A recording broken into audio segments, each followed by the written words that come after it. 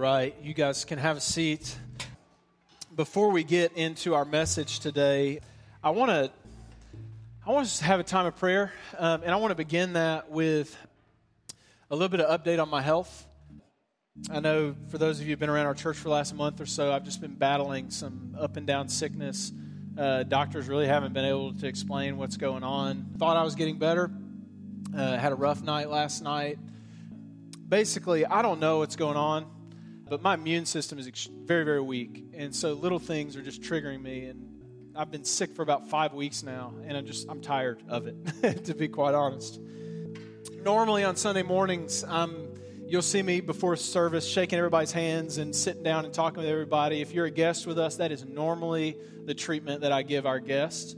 And then after the service, I stand at the front door, shaking everybody's hand, hugging everybody's neck as many as I can. I'm not doing that today. I'm trying to stay away. I'm not contagious, but all of you guys are carrying New York City germs, okay? And so I need to stay away from you guys to protect my own self. Amen. So in a moment, I'm going to ask someone to come up and pray for me that God would heal me. This has been a long time. I'm typically a pretty healthy guy, and so this has been quite a setback for my family and I. But I also want to give you an update on Pastor Kyle. Last week, Kyle was on a well-deserved vacation for the last 3 weeks when I've been sick and out of the office mostly. He has been holding this church together like he always does. So he took a well-deserved vacation last week, and I'll let him explain it when he gets back. But basically, a freak accident that happened at their hotel left Kyle and Colette's daughter, Brooklyn, with a broken clavicle, three broken bones in her foot, and a hip contusion. She's 5 years old, and so she's in, I don't think she's in like a body cast, but I think she's in a whole lot of slings and stuff like that right now. And on top of all that, Pastor Kyle's wife, Colette, has been very, very sick this weekend, so he's at home right now caring for his family. As all of this has been happening, I'm just reminded of what the Apostle Paul says in Ephesians chapter 6, when he says, "For we do not wrestle against flesh and blood, but against the rulers, against the authorities, against the cosmic powers over this present darkness, against the spiritual forces of evil in the heavenly places." Those of you who know me know that I'm not prone to overspeak. I'm not prone to over spiritualizing things. But I am beginning to get the sense that there is a otherworldly attack on our church right now.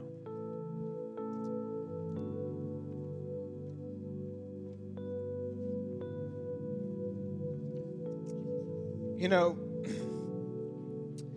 this has been an unbelievable start of the year for our church. You know, our church is 20 years old, a little over 20 years old. And from our inception, one of the goals was that we would be self-sustainable as a church. That's the goal of a church plant, is that you'll be able to, you receive funding from other churches to kind of help you get started. And it took our church over 20 years. But we finished last year financially in a good position, and we budgeted this year for our church to be financially self-sustainable. That's something that this church has been praying for 2 decades. Which is great because so many churches over the years have provided for us, believing that God wanted to do something great in our church. Now that we're self-sustainable, we've now committed that 10% of everything that comes into our church goes out into things like church planting. Next week, one of our church planters is going to be preaching with us on Sunday, and we are committed to helping churches in the same way that other churches have helped us. But, it just seems strange to me that when we announced to the church that this goal that we've been praying for decades that we've hit, and not only that, in January, and for the first 2 months of this church, or first 2 months of this year, we've had the best start to our year attendance-wise that we've ever had. 5 years ago, we averaged 35 to 40 people in worship on Sundays. In the first 2 months of 2020, we've averaged over 150. Okay. On top of that, January 22nd, we had a prayer meeting that I feel like was probably we've had several prayer meetings at our church over the years. We had a prayer meeting on January 22nd that I walked away from that prayer meeting feeling like God was beginning something in our church. in that prayer meeting, we had people coming forward asking for the whole church to lay hands on them and pray over their marriages. We had people asking to pray over their children that, with struggles and all of that there. We had people confessing sin. We prayed for spiritual awakening. And, I left that prayer meeting just on such a high thinking, wow, there is something unique about this year that I feel like God has great plans for this church. And it was that night that I got hit with the sickness. And I just pretty much hasn't let up for a month. And like I say, I'm cautious about using big language or over-spiritualizing. But it's not just me. It's not just, usually when the enemy wants to attack a church, it goes after the leadership. It goes after their family. And in Kyle's case, goes after his children. But not only that, there's many people in our church right now that are just going through out of the ordinary suffering. And I believe that is the enemy trying to take our eyes off of what Jesus has for us in 2020 and beyond as a church. And so I believe there are spiritual attacks happening in our church right now. I don't know what it is, but I get the sense that God wants to do incredible things in your lives and in our church. And it really does make me think that we have an enemy that wants to prevent the glory of the gospel going forth in this church and in this city. And so I want to take a moment and ask for you guys to pray. I ask that you would pray for me. I would ask everybody to come forward and lay hands on me. But like I say, I don't want to get whatever you're carrying. I want to ask you to pray for Kyle. And then I want to ask you to pray that the Holy Spirit would protect our church from the evil one. And that we would believe in faith that there is neither height nor depth nor anything on this earth or in the unseen realm that can stop what Christ wants to do in us and through us this year.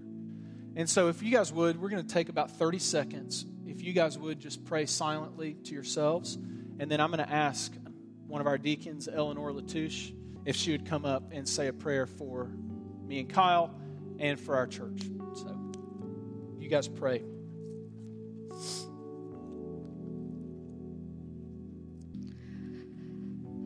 Lord, we come before you humbly this morning. You are a magnificent God, and you are the master of our lives and the author of our destiny. We know that you are with us in this moment, and that the evil one might be impacting our families and our health and our church and our sense of self, that people may be anxious and depressed and lonely and ill and struggling to know where the next dollar is coming from. But Lord, you are Lord of all of this, and you say that when we turn to you and we call your name, in the name of Jesus, that Satan and his demons will tremble. And Lord, we call on you now in the name of Jesus to come and bring healing to Will and wholeness to him. Restore his immune system so that he's not vulnerable to every passing illness. Lord, we know that he's your servant and that you've put him here and that he is leading us and doing mighty things at Crossroads, all in your name. And we ask for your hedge of protection to be around the congregation and the leadership, Lord. Give all of us strength and wisdom to know when we are stepping outside of your will, and when we are in your will, Lord, we ask you to bind Satan and put him behind us, and let us only have eyes for you and not be discouraged or distraught at the things that are happening in the world. We know that life is difficult, but that we can do all things through you. And we ask all this in the name of Jesus. Amen. Thank you. John chapter 15, and this has been the theme verse for us over the last several weeks. Jesus says, "Abide in me, and I in you. As the branch cannot bear fruit by itself unless it abides in the vine, neither can you unless you abide in me. I am the vine, you are the branches. Whoever abides in me, and I in him, he it is that bears much fruit. For apart from me, you can do nothing." This is the theme verse that we've been looking at over the last 6 weeks. And this is a metaphor that Jesus gave us for how we grow as his disciples, how our lives can produce something of worth, how we can bear fruit, Jesus says. A healthy plant bears fruit. And Jesus says if we are the branches that are connected into the vine, which is Christ, His power will go through us and we will bear spiritual fruit. And Jesus says that if we abide in Him, meaning that if we root our lives in His love for us, then what it will lead to is greater joy in our lives and gratitude. And then it will give us the power to be the person that God has prepared us to be. And this is actually a very radical notion because many people still feel like Christianity is the opposite of this metaphor. Many people still live under the lie of religion that says, if I bear enough fruit, if I do enough, if I can produce something of value with my life, then God will abide with me. But Jesus says, no. You abide in me first.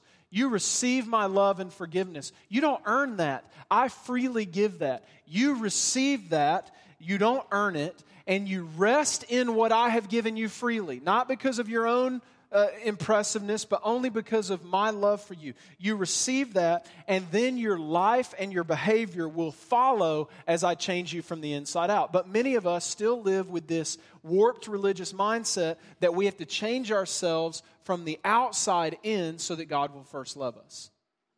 But the Scriptures say, and Jesus testifies, that He wants to change us from the inside out. And this is good news for everyone in this room, especially for those of you, and this should be all of us, who feel like we don't measure up. This is good news for anyone who feels like, you know what, maybe God can't use me in any impressive way because of my past or because of my current failures. This is good news for those of us who are tempted to think that about our lives, because the message of the gospel is not do all these impressive religious things and then God will accept you or use you in some exciting way.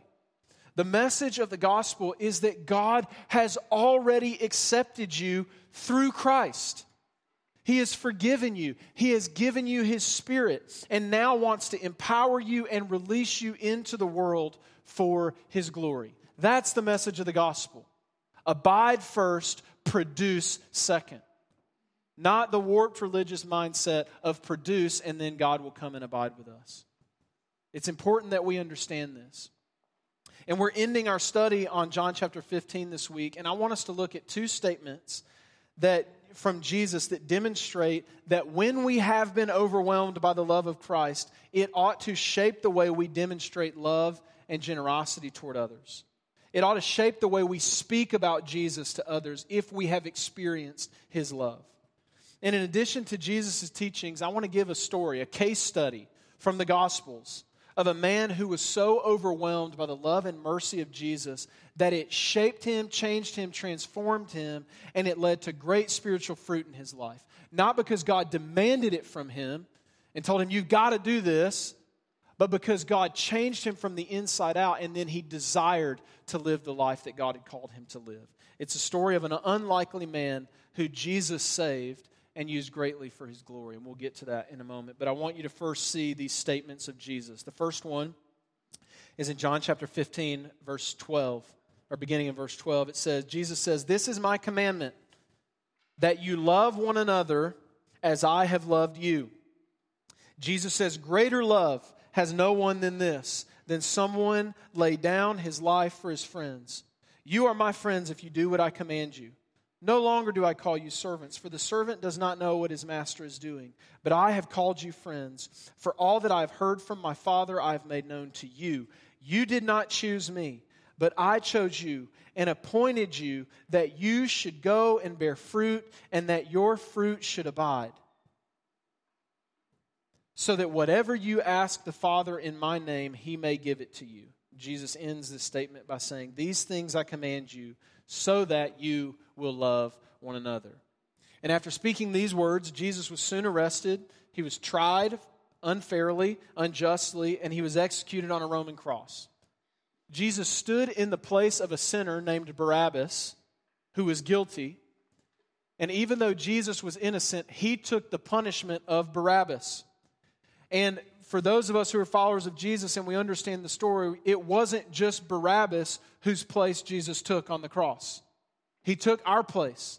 We were the ones guilty of sin. We were the ones deserving of death on a cross. But Jesus, even though he was innocent, even though he was in the form of God, he did not count equality with God a thing to be grasped, but he humbled himself and was obedient to God to the point of death, even death on a cross. Jesus took your place on the cross. That was your cross. And Jesus took your place. And Jesus took your sin, your shame, your fear, your anxiety, your worry, your guilt. He took it. Colossians says those things he set aside because they were nailed on the cross. Those things were nailed on the cross once and for all. And then Jesus goes in the grave, but praise God, the grave couldn't hold him. And after 3 days, Jesus stepped out of the tomb.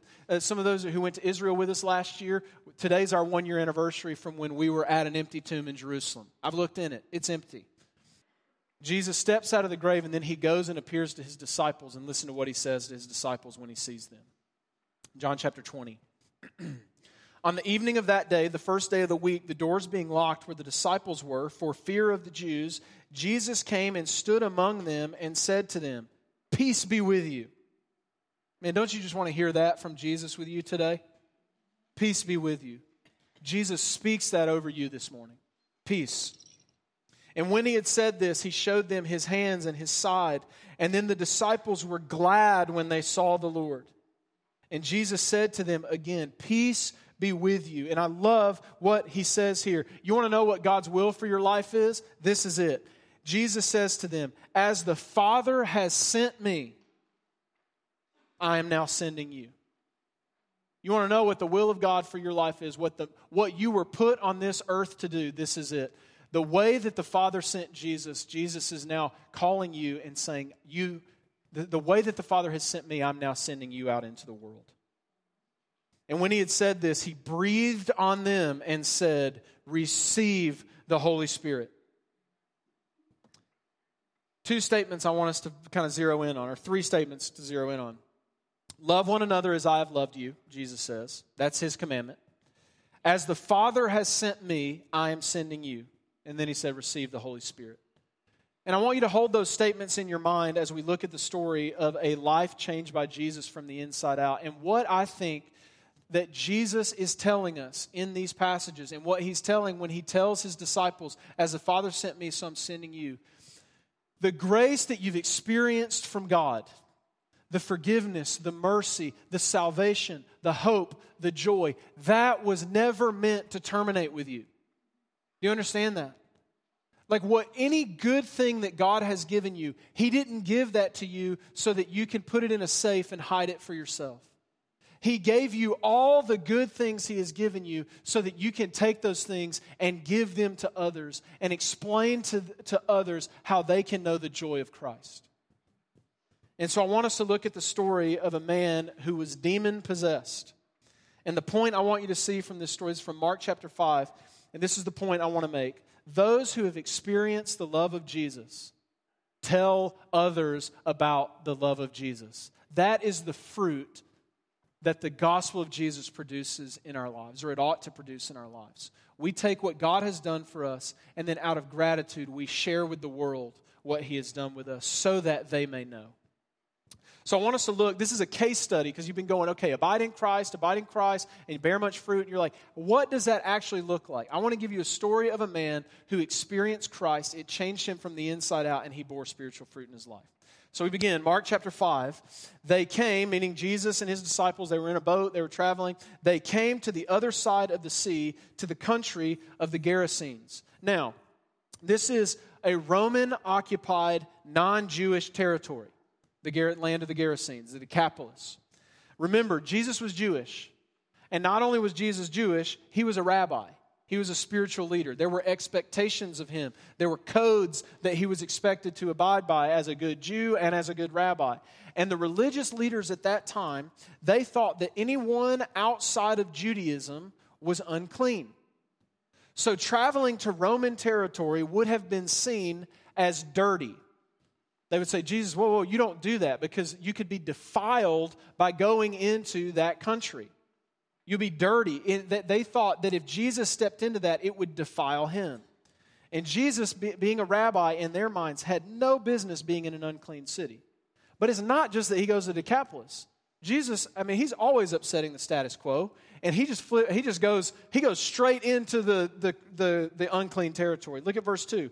It says, when Jesus had stepped out of the boat, immediately there met him out of the tombs a man with an unclean spirit. He lived among the tombs. Now, this gets worse. Not only is Jesus in a non-Jewish city, he's in a graveyard. Like, that's like the most unclean place you can go. Like, that is where it literally represents death in their minds. And you go to a graveyard, and it's not like you just stroll through a graveyard, a nice little evening walk. Like, you step into a graveyard, that is unclean territory.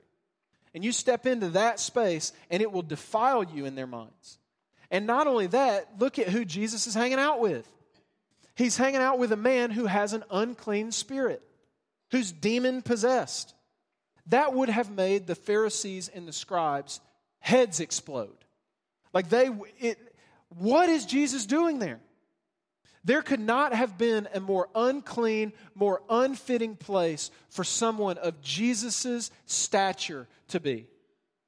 Jesus freely and willingly enters into what was perceived to be the most filthy of places, interacting with a man who is clearly unclean, clearly undeserving of the company of a religious leader. This is the type of person that no religious leader or no self-respecting person would have approached, because to be around them would have meant that you would get dirty. What could Jesus possibly be doing there, interacting with a man like that? Now, the gospel writer tells us a little bit about that man with the unclean spirit. It says, no one could bind him anymore, not even with a chain. For he had often been bound with shackles and chains, but he wrenched the chains apart, and he broke the shackles in pieces. No one had the strength to subdue him. Night and day among the tombs and on the mountains, he was always crying out and cutting himself with stones. That's an eerie scene, isn't it? It reminds me, I went through a phase as a kid where I was really into scary movies. I don't care for them now. My stomach, my brain, my mind can't handle those things anymore. I had to walk out of The Joker. Because it was just too much for me. But it was, but when I was a child, I went through a phase, and what I used to do is, many of you guys remember video stores? Remember Blockbuster? If you remember Blockbuster, and what I would do, there was a video store called Video Bazaar in my hometown. And I would take the tapes from the movies like Chucky or The Exorcist, stuff I wasn't allowed to watch, and I would trade it. I would take, you opened the brown video cases, and I would trade it from like the Sandlot to whatever. And so I'd tell my mom, be like, Mom, I want to rent the Sandlot, or Bed Knobs and Broomsticks, or whatever, I was thinking. And they'd be like, all right, great, or Indiana Jones, great, watch it. And I would go, and then I would sneak this video into my, I had a TV in my bedroom. I can't believe my parents did that, but they did. My kids aren't having that. But I would sit in my bedroom, and what I would do is I would set the previous channel button to Disney Channel. And I'd be watching this movie, and any creak that I heard in the house, I'd hit the previous channel button. And my parents thought, oh, man, he's such a good kid watching Disney Channel at 1 a.m. And the thing is, I didn't even enjoy the movies because every creak in the house, I was constantly hitting previous channel. But I read this passage, and it reminds me of all these weird, low-budget horror movies that I watched. Children of the Corn, Exorcist. It's just, this is just an odd situation, isn't it? You've got a man who no one can subdue him anymore. He's a human, but he's almost beast-like. He's isolated. He's living in a graveyard. He's breaking chains. He's screaming. He's cutting himself. And this is what Mark tells us this man's life has been reduced to.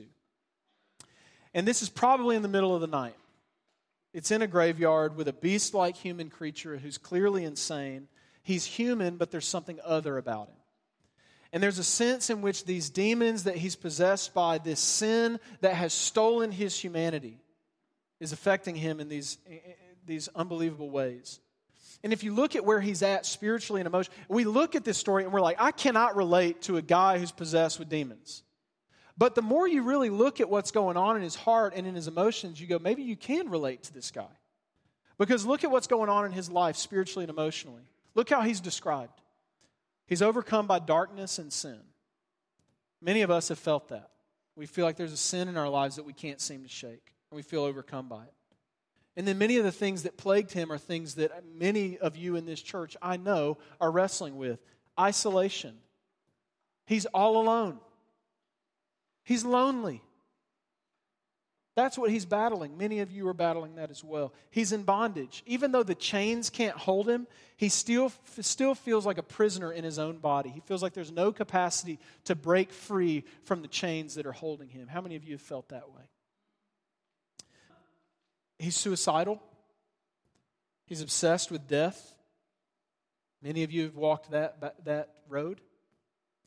He has mental illness. He's not in his right mind. He's unable to see or think clearly. Many of you who've been in the throes of depression know what it's like to not be able to see through the fog. He was naked. And when the scriptures speak of nakedness, there's both a literal meaning. He's literally naked in the graveyard. But it's also synonymous with feeling ashamed. In Adam and Eve, it was when we were naked and we felt ashamed. Many of us are walking with shame and carrying shame from our past failures or from even maybe our current failures. And then he's even dealing with cutting. There's nothing new under the sun. When you see teenagers, dealing with this tragic thing, this man was dealing with it as well. There's nothing new under the sun. And many of these traits, maybe for some of you, they feel too familiar. And you're like, I never knew I could relate to a demon-possessed man living in a graveyard, but we can. And maybe you've experienced these feelings, these emotions. You're lonely, you're ashamed. Maybe you've considered death or suicide. And you wonder if any escape or any relief or rescue is possible. Or if God could actually accept you and love you and then use you in any meaningful way in this life. This is a man who has been overtaken by darkness. But watch what happens when this man comes into the presence of Jesus of Nazareth. It says, and when he saw Jesus from afar, he ran and fell down before him, and crying out with a loud voice, he said, what have you to do with me, Jesus, Son of the Most High God? I adjure you by God, do not torment me. For he was saying to him, come out of the man, you unclean spirit. And this man looks at Jesus and begins speaking. And he's like, all right, Jesus, just tell me what you want from me. Whatever you want, I'll do it. He's trying to bear fruit so that Jesus can abide in him. He's saying, whatever you need me to do, Jesus, just don't torture me. See, he's living under that religious mindset that says God wants to punish us if we don't shape up. And so he's saying, God, tell me what I got to do. What do I got to do, Jesus, to get you off my back? What do I got to do? And Jesus is like, that is not what I came here to give you. And Jesus looks at him and asks him, what is your name? I love the tenderness of Jesus with those who are hurting. When do you think was the last time that anyone cared enough about this man to ask his name? And he replied, my name is Legion, for we are many. And we find out that this man is not even speaking for himself at all, but he's being controlled by a legion of demons. Now, legion is a Roman military term. It's a unit of soldiers, as many as 6,000 men. Roman legions were known for brutality, destruction, raping, murdering, and pillaging entire cities.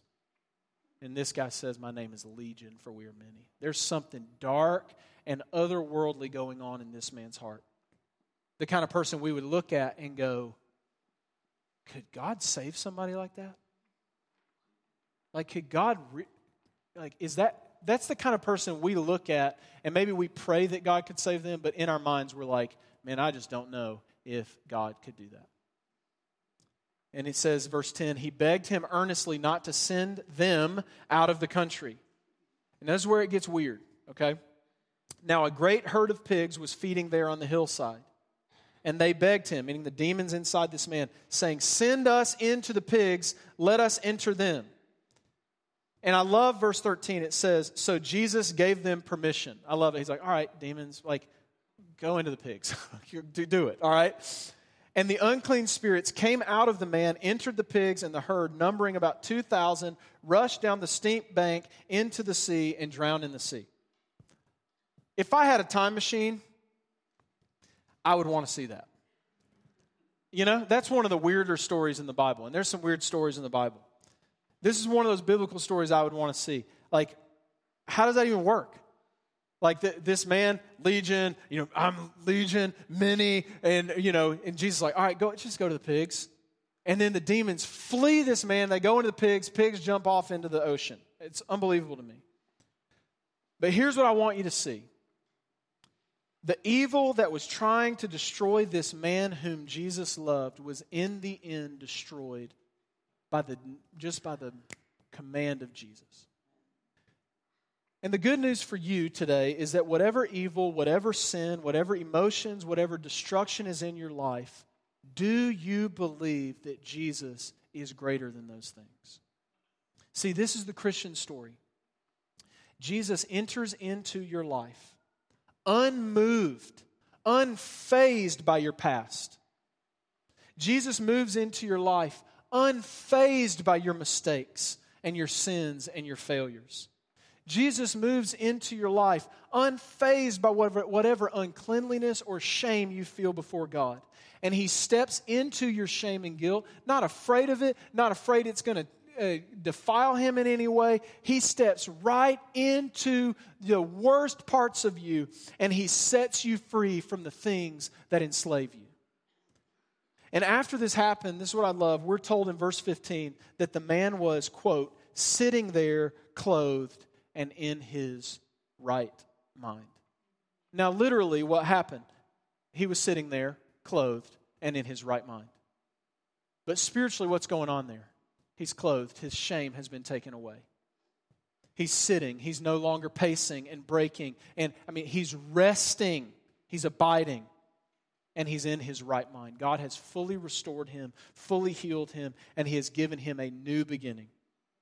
Now, I want us to stop here and meditate on the beauty of this story, because this man felt unworthy to be accepted by God.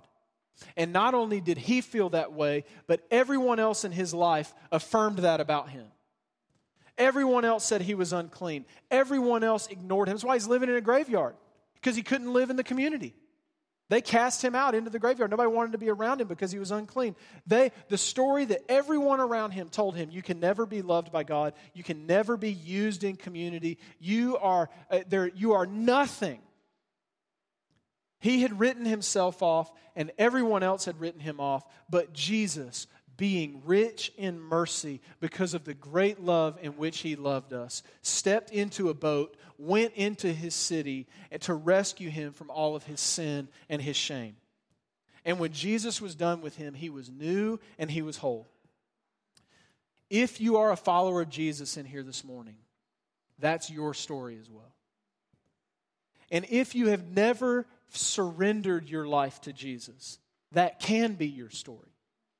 There is nothing you can do or have done that can separate you from the love of Christ. He freely and willingly steps into the mess of your life so that He can pull you out and bring you into healing and bring you into wholeness. And here's what I want you to see from this story, the way this man was changed. I love this. As he was getting, because we love a good testimony, don't we? Like, we love a good story where somebody's saved by Jesus. But there's always more to the story. Because God doesn't just save us just for the sake of saving us.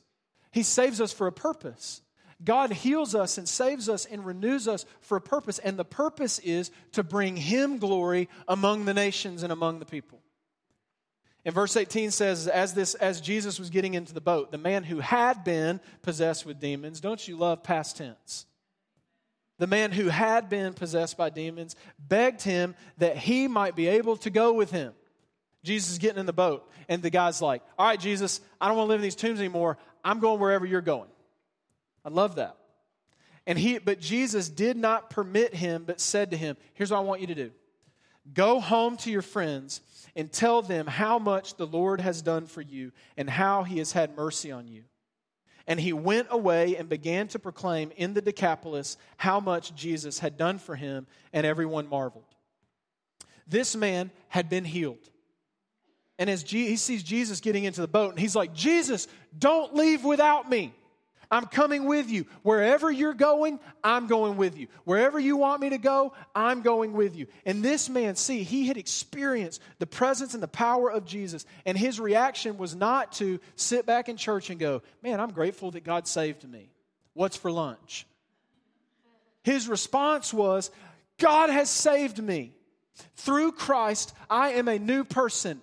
Jesus, whatever you want from me, I'm yours. And he was willing to go with, he didn't even know where Jesus was going. And he was like, I'm getting in the boat. And one afternoon, one evening in the presence of Jesus, and he's ready to surrender his entire life and his entire will to Christ. And Jesus has another plan for his life, though. Jesus says, I want you to stay here and tell of what has happened to you. Jesus says, you have experienced my grace and my mercy. Now go and tell others about that in your city. And we're told that he did it. And everyone marveled. See, I don't know if you read the rest of the story, there's only one man in the Decapolis that was impressed with Jesus after Jesus healed this demoniac. Everybody else wanted him gone. Like everybody else, they wanted Jesus out of there. They ran Jesus out of town. There's only one man worshiping Jesus in this story, and that's the formerly demon-possessed man. So this is a country that is hostile to the teachings of Jesus. But at this moment, this is the only Jesus follower in the city. But he does what Jesus says. Jesus says, go tell everybody what you've experienced. And we're told that he did. And he goes back into the Decapolis, and we don't know what happened and how he did it. But this guy surely was telling everybody what Jesus has done for him, because about a year later, in Mark chapter 7, Jesus goes back to the Decapolis. He heals a blind man, or he heals a man who was deaf. And instead of running him out of town this time, the people fell at his feet and worshiped him and said they were astonished beyond measure, saying, Jesus has done all things well. What changed? A city with only one believer in Christ, a formerly demon-possessed man. Everyone else hates Jesus. Everybody wants Jesus out of town. Jesus comes back a year later, and they're all falling at his feet worshiping him. What happened? Most scholars think, and I agree with them, that this formerly demon-possessed man acted as a missionary to the Decapolis for that year that Jesus was away. And he told everybody about Jesus. He told everybody he would listen about what Jesus had done for him. And he said, I believe Jesus can do it for you too. He can heal you from your sickness. He can heal you from your sin. He can heal you from your shame. He can heal you from it all. And this man paved the way for many people to recognize Jesus as Lord. And he did it not by going off to some distant land as like a missionary. He did it by serving Jesus in the ordinary day-to-day life in his city. He abided in the love and the presence and the experience of Jesus that he had, and he bore fruit. The way that Jesus loved him, he showed that to others, and people responded by worshiping Jesus. The way Jesus was sent to him, that man saw himself as sent to others. Jesus brought healing to him, and he saw his role in life after that is to bring healing to others. And as your pastor, this is what I want for your life and for my life. Every week we close our services by reading Matthew 28. And Jesus came and said to them, all authority in heaven and on earth has been given to me. Go therefore and make disciples of all nations, baptizing them in the name of the Father and of the Son and of the Holy Spirit, teaching them to observe all that I've commanded you. And behold, I'm with you always to the end of the age. Now, the reason we do this at the close of our service every week is because I want you, as you worship here, to experience the grace of Jesus. I want you, when you come in here and Wanda and her team, their First Impressions team, greets you, I want you to experience the love of Jesus in the way that we fellowship with one another. And then the music begins, and the purpose of the music is to draw your heart into the throne and into the presence of Christ, and for you to proclaim and sing to him and sing loud so all of us can hear as well. You sing that Jesus is Lord and that he is good. And then the point of the sermon is for me to open up the scriptures and declare God's truth over your life. And then we take communion. And the purpose of that is to receive the love and the mercy of grace as demonstrated in the cross. To be reminded that every week, everything we do every week is for the purpose of you to be reminded that Jesus has stepped into your life, into your sin and shame, guilt and fear. He has not held your sin against you, but offers forgiveness and new life. the way we structure everything we do on Sunday mornings is to stir in your hearts gratitude for the gospel. And then at the very end, after our hearts have been stirred and hopefully our hearts have been awakened to the glory of Christ, at the very end we recite Matthew 28 to remind ourselves that the grace that we've experienced in Jesus was never meant to stop when we leave this room. What we've experienced in Christ, we are called by Jesus. The scriptures say that we are His ambassadors. We're called to leave this room and we're called to speak the name and the glory of Christ to our friends, to our coworkers, to our neighbors, to our family members, to our I shared the gospel with my barber the other day. My doctor, I've got to tell him about, my wife wrote a note to our doctors when I was in the hospital, just telling them what Christ had done for them. We gave them donuts to tell them that we love. We are called, what God has done in our lives, we're called to take that into the world and proclaim the hope that is possible in Christ. The grace of Jesus was never meant to stop with you, or is never meant to be something we leave in this room to come back and pick up next Sunday. We're called to take it with us. You are called by God to abide in His grace and then let that motivate you to show grace to others. The spiritual fruit that I want to see in my life and in your lives is that we are all committed to telling others about the power of Jesus and what He's done for us. That's why we have a partnership with Food for the Hungry in the Dominican. Because Jesus told us to. Like Jesus told us, as the Father has sent me, I'm sending you. Jesus said, be my disciples in Jerusalem, Judea, Samaria, and to the ends of the earth. We want to be His disciples in Bay Ridge and in Brooklyn and in New York City, but also to the ends of the earth in Dominican. We're not just doing this because it's something churches are supposed to do. We're doing it because it's something that was commanded by Christ. If you've experienced the grace of Jesus, you take His grace to the nations, and that's what we're doing. And I know that talking about Jesus, we use the word evangelism. That's a really scary word for people. I know that's a scary thought for many of you. You want to keep your faith private. You don't want to annoy people. But let me ask you, do you believe the message of the gospel is good news? And do you believe that the good news of Jesus is not only good news for you, but it's good news for your neighbors? And it's good news for your friends and family? And some of you, you're afraid. You're like, the reason I don't really talk about Jesus is because I don't want to get asked a question I don't know the answer to. Like, I can't explain the Trinity. I can't explain all those questions that people ask. Like, I don't know enough about it. What this? And we trust the Holy Spirit in your life. Can you do that? Like this guy in Mark 5. Like, he had just a small encounter with Jesus. He didn't know the ins and outs of Jesus' teaching. He never heard the Sermon on the Mount, but all he knew is that he once was this, but now he's that. And that's a story he could tell, and that's a story you can tell. Jesus, trust the Holy Spirit in your life, and trust that your story is powerful.